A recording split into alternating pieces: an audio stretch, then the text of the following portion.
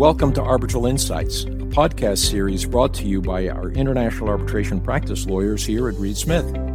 I'm Jose Estigarraga, Global Head of Reed Smith's International Arbitration Practice. I hope you enjoy the industry commentary, insights, and anecdotes we share with you in the course of this series, wherever in the world you are. If you have any questions about any of the topics discussed, please do contact our speakers. And with that, let's get started. Welcome back to Arbitral Insights, where today we will consider the topic, Knowing Your Audience, an Arbitrator's Perspective. I'm Alison Eslick, a Senior Associate in Reed Smith's Dubai office, and I'm here today with Michelle Nelson, a Senior Partner of Reed Smith, who is also based with me in Dubai.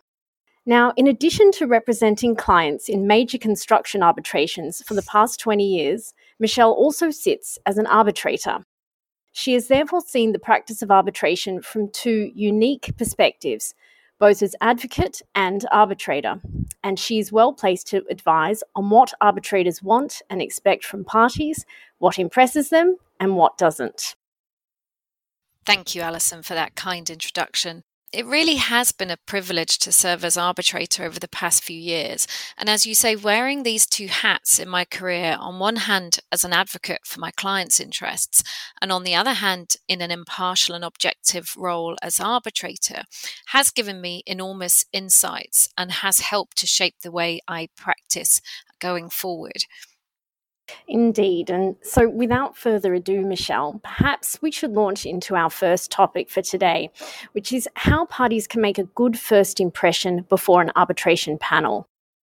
Yes, Alison, this is really, really important. And at the outset, one of the first interactions parties will have with a tribunal is during the appointment process. And sometimes parties may have a legitimate right to raise concerns about an arbitrator's independence and impartiality, or matters concerning their skills and experience and whether they're an appropriate choice as arbitrator.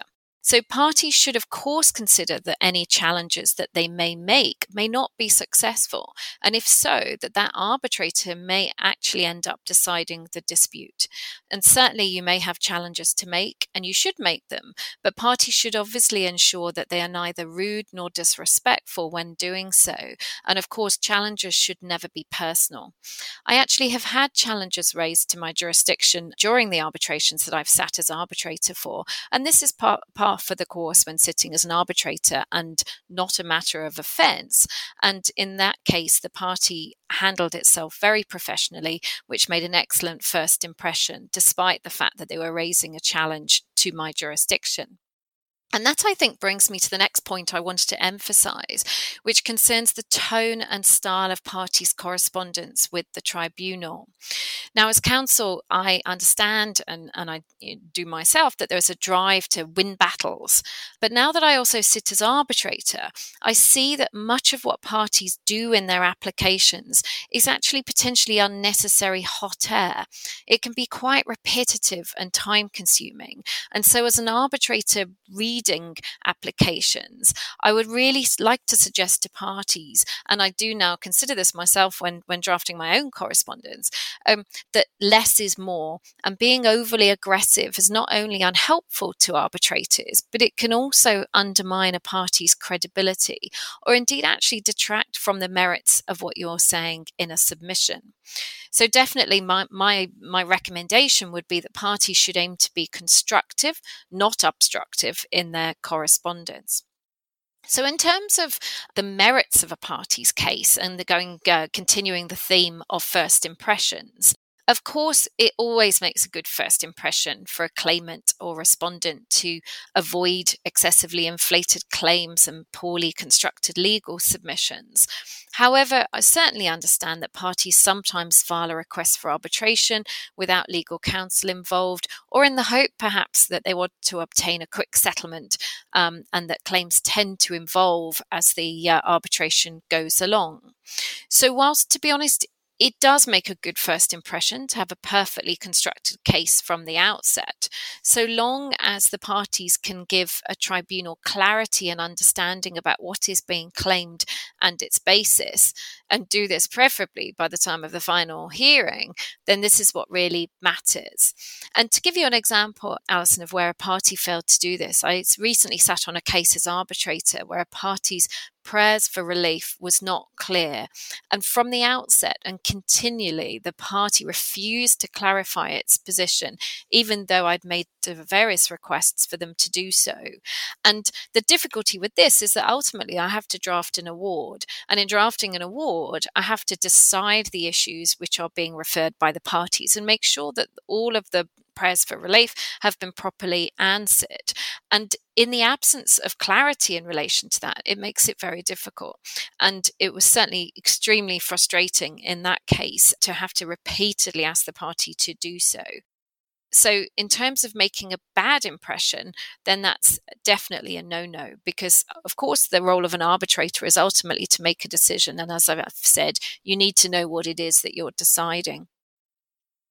Well, that's all very practical advice there, and certainly a good reminder that while first impressions do count, a good arbitrator is mainly concerned with issuing a solid award and having all the necessary information to decide the claims and the issues before it.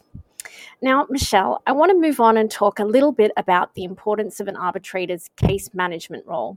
So, as you know, under the major institutional rules, arbitrators have a duty to ensure efficiency and cost effectiveness of arbitration proceedings, whilst at the same time, they must ensure that parties are given a proper opportunity to be heard. For this reason, when selecting arbitrators, especially for large and complex claims, we always advise our clients that an arbitrator's case management skills are critical.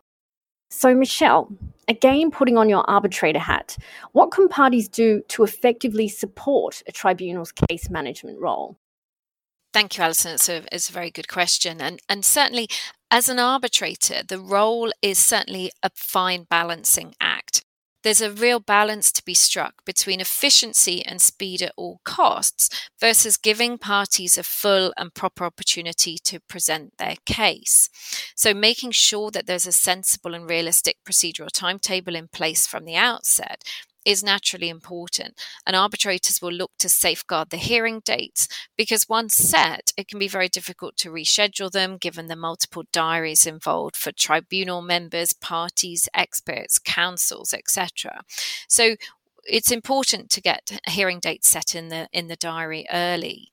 However, I would say that whilst parties should work hard and towards keeping those hearing dates, they should not be considered as set in stone if there are genuine reasons for moving them. And this has been an issue that's been particularly prevalent over the last year to 18 months or so with the COVID-19 pandemic. There's been many cases where deadlines have had to move, and not through the fault of the parties or people being obstructive. It's been the challenges of working remotely and various other aspects that have been associated, even including illness by tribunal members or counsel and the like.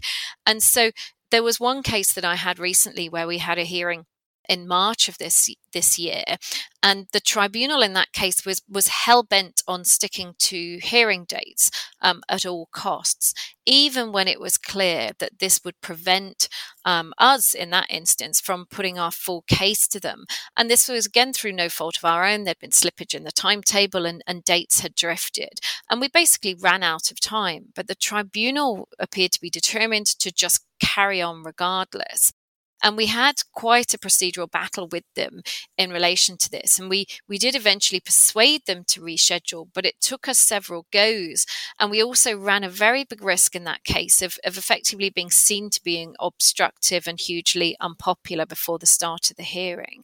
So I think as a tribunal member, you need to be alive to that prospect. It's not always about reluctant parties trying to avoid the day of reckoning. It could well be a necessary adjustment to be made. Other case management tips? Well, Arbitrators will certainly be pleased where parties avoid excessive, lengthy or repetitive correspondence, which attempts to score points on petty details, but's not actually very helpful to decide the merits of the case. Again, arbitrators will also welcome good faith efforts by the parties to agree certain procedural issues amongst themselves instead of having to excessively resort to the tribunal for assistance.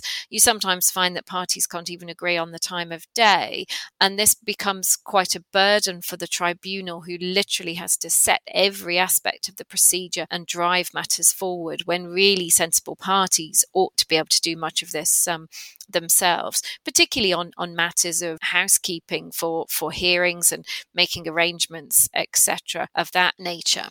And of course, a good arbitrator will step in if agreement between the parties on a particular procedural matter is clearly not going to happen.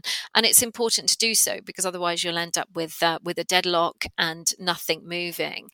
I've had a recent example of a case where I acted as counsel, where the arbitrator didn't step in when our client argued that it really ought to, because it was patently obvious that the party was not going to be able to reach an agreement amongst themselves. And this led to multiple rounds of disagreement and considerable wasted time and costs. So I think this goes back to the balancing act that I mentioned earlier.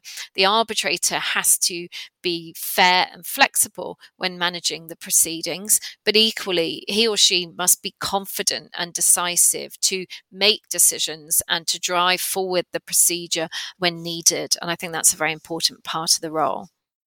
Yes, certainly, as you say, Michelle, there is a balancing act involved. And of course, arbitration aims to be quicker and cheaper than going to courts. So parties in the arbitral tribunal must really all work together jointly towards that goal.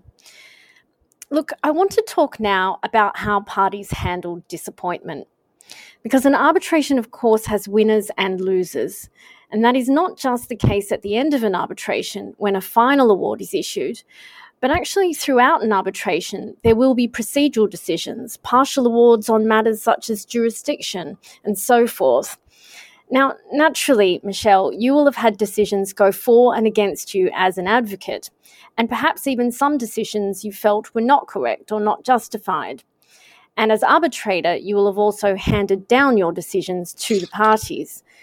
So, drawing on your experience, both as an advocate and arbitrator, what is your advice to parties on how to handle themselves when things don't go their way? It's a really good question. And certainly an arbitrator will always appreciate a party that is magnanimous in defeat and effectively accepts a decision and moves forward to the next hurdle in the case is really the best move for a party who does not prevail on a procedural issue.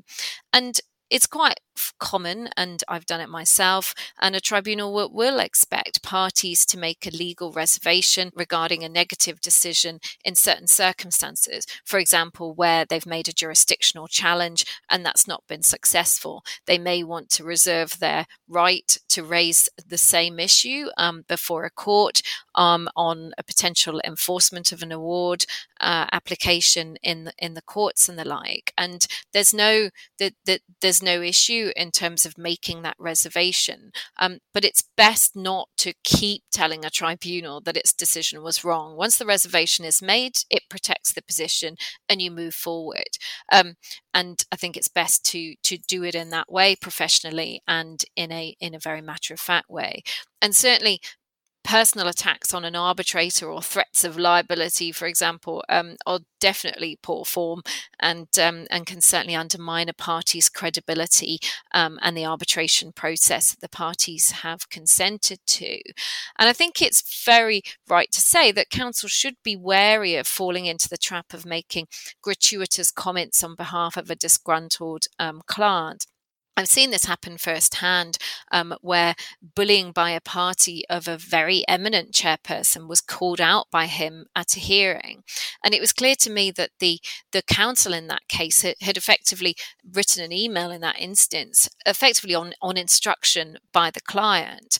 Now, when it came before the hearing, then obviously you can't hide behind the email and you can't also hide behind the client. And so it was very embarrassing in that case. And I felt particularly sorry, actually, for the counsel on the other side to be put in that position. So I think it's very important to make sure that you behave courteously and professionally at all times.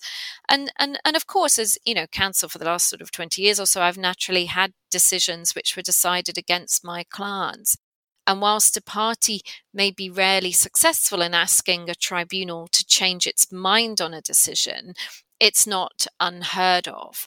And so parties can need to effectively read the room and really ask themselves whether there is grounds to ask a tribunal to reconsider something, if there's something new and different that could be raised, which perhaps a tribunal has not considered as part of its original direction or decision.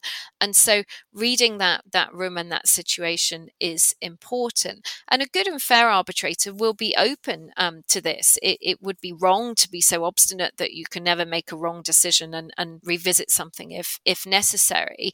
But if there's no basis to protest, it's better to register your disagreement gracefully and move on. Otherwise, you're going to run the risk of really, really riling the tribunal unnecessarily. And this could obviously have a detrimental impact on your client, which is, of course, not in their interests.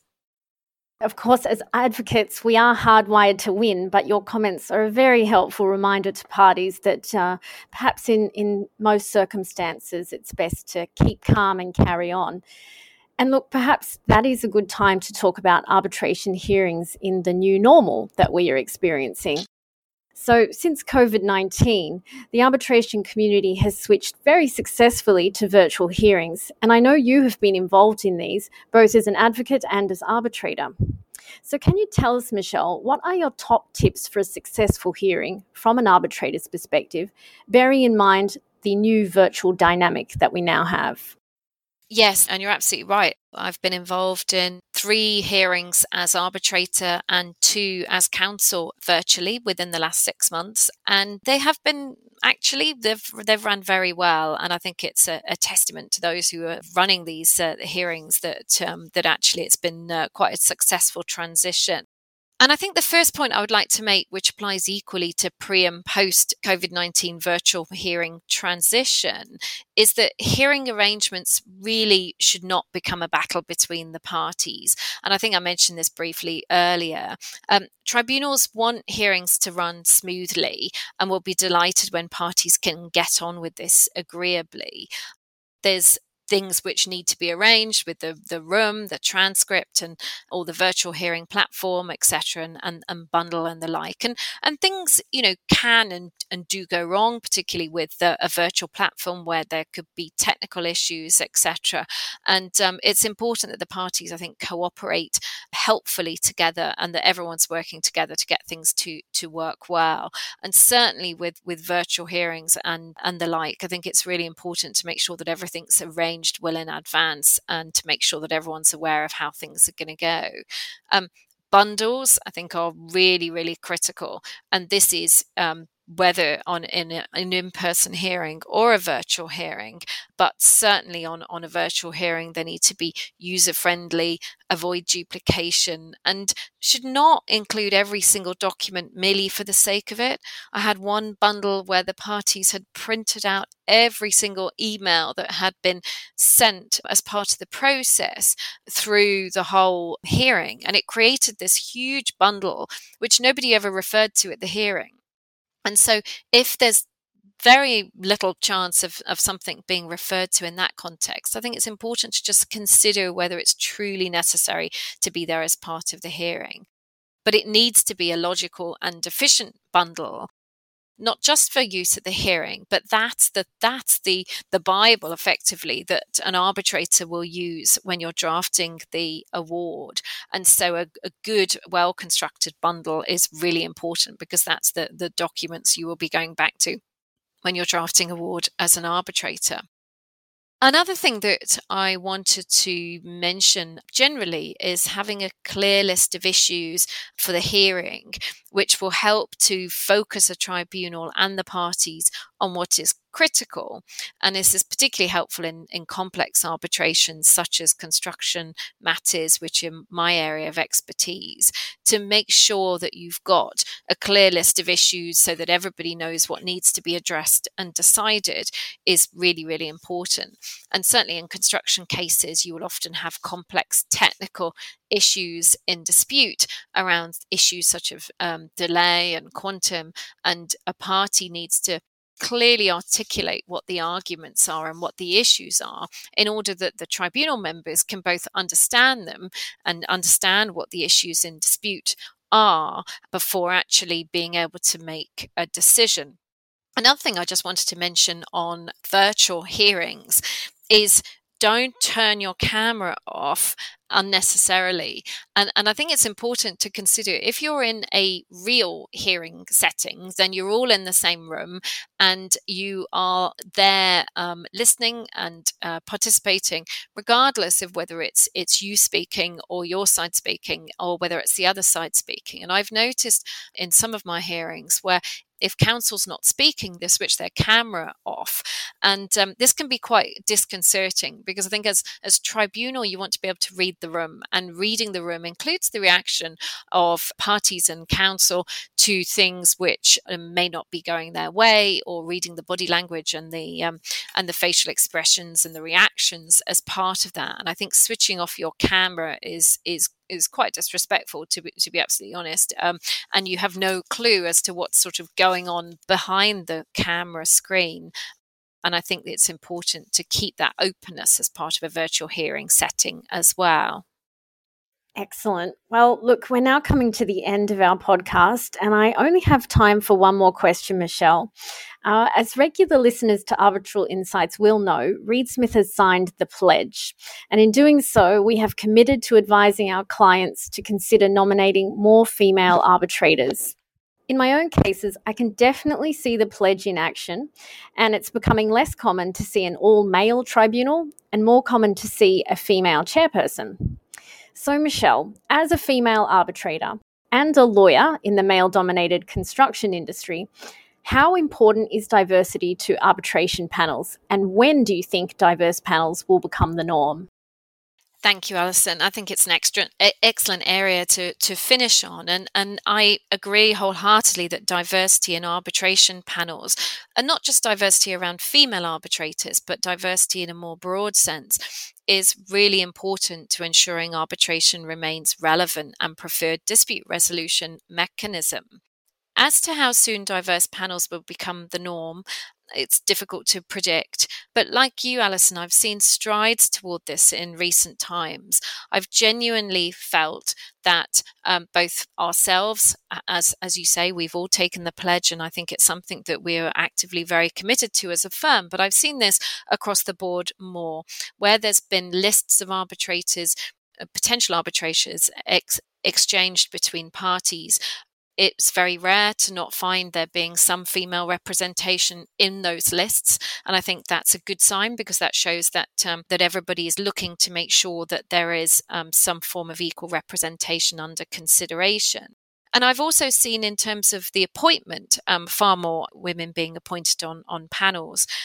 I was recently asked to sit on an all-female panel as chairperson in an arbitrator in the Middle East, and this, I think, is quite unusual. But it was a really excellent sign to support what we're talking about.